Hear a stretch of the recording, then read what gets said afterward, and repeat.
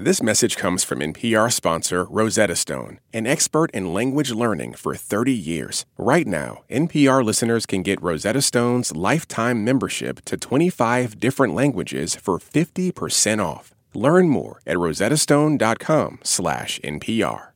Another huge weapons package is on its way to Ukraine. President Biden made the announcement yesterday, which brings the total cost of weaponry being provided to at least $1 billion since Russia invaded 3 weeks ago today.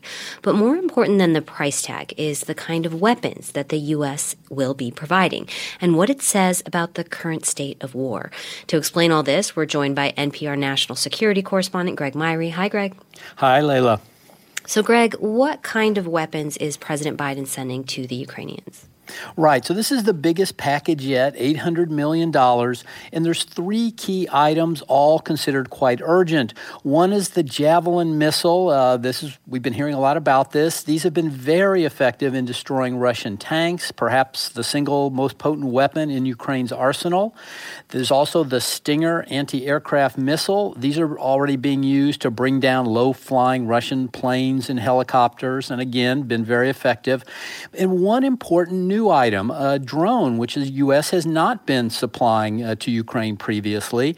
It's going to send 100 of these drones, and they'll reportedly be a type that's so small a soldier can actually just carry it in his backpack before taking it out and using it. Okay, so with these weapons being provided in mind, what does it tell us about the way Ukrainians are fighting back the Russians? Yeah, it really shows how the Ukrainians are relying on agile, nimble, portable weapon systems in contrast to the Russians, who have more powerful weapons like tanks and heavy artillery guns, but they can't maneuver as easily or as quickly. Now, with these missiles we've mentioned, one person puts the weapon on the shoulder, just points and shoots. This allows a small unit or even an individual to carry out an effective ambush of, say, a tank. And with the drones, the U.S. will reportedly be sending one that's formally known as the Switchblade, though it's often referred to as a kamikaze drone because they don't actually fire a weapon.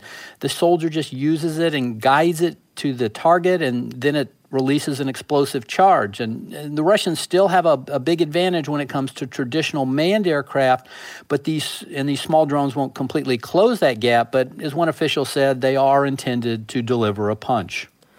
So let's talk about the skies over Ukraine. Ukrainian officials still calling for MiG fighter planes and for a no-fly zone. When I was in Kyiv this week, there were signs everywhere asking for NATO to close the skies. Any movement on either of these issues? Layla, no, not really, and it really doesn't look like either of these proposals will go forward. These MiG planes belong to Poland, but they're relatively small in number, and they're older planes. The U.S. said it would take a lot of effort to keep them going and keep them in service, and they probably wouldn't make a big difference.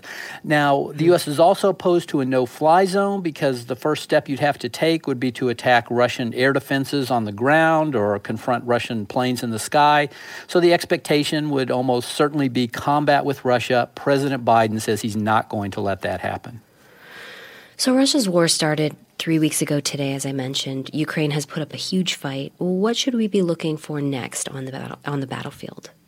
Layla, we seem to be at a stage where there's going to be big battles for the capital, Kyiv, and other major cities, but with both sides fighting in very different ways. The Russian forces are essentially parked outside these cities. The shelling they unleash keeps getting more and more intense. They want to encircle the cities and pound the Ukrainians into submission. Now, the Ukrainians can't stop these artillery attacks, but they have been able to prevent the large Russian armored columns from entering the cities.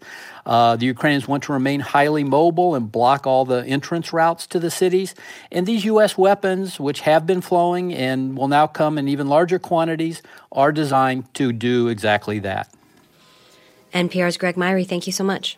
My pleasure.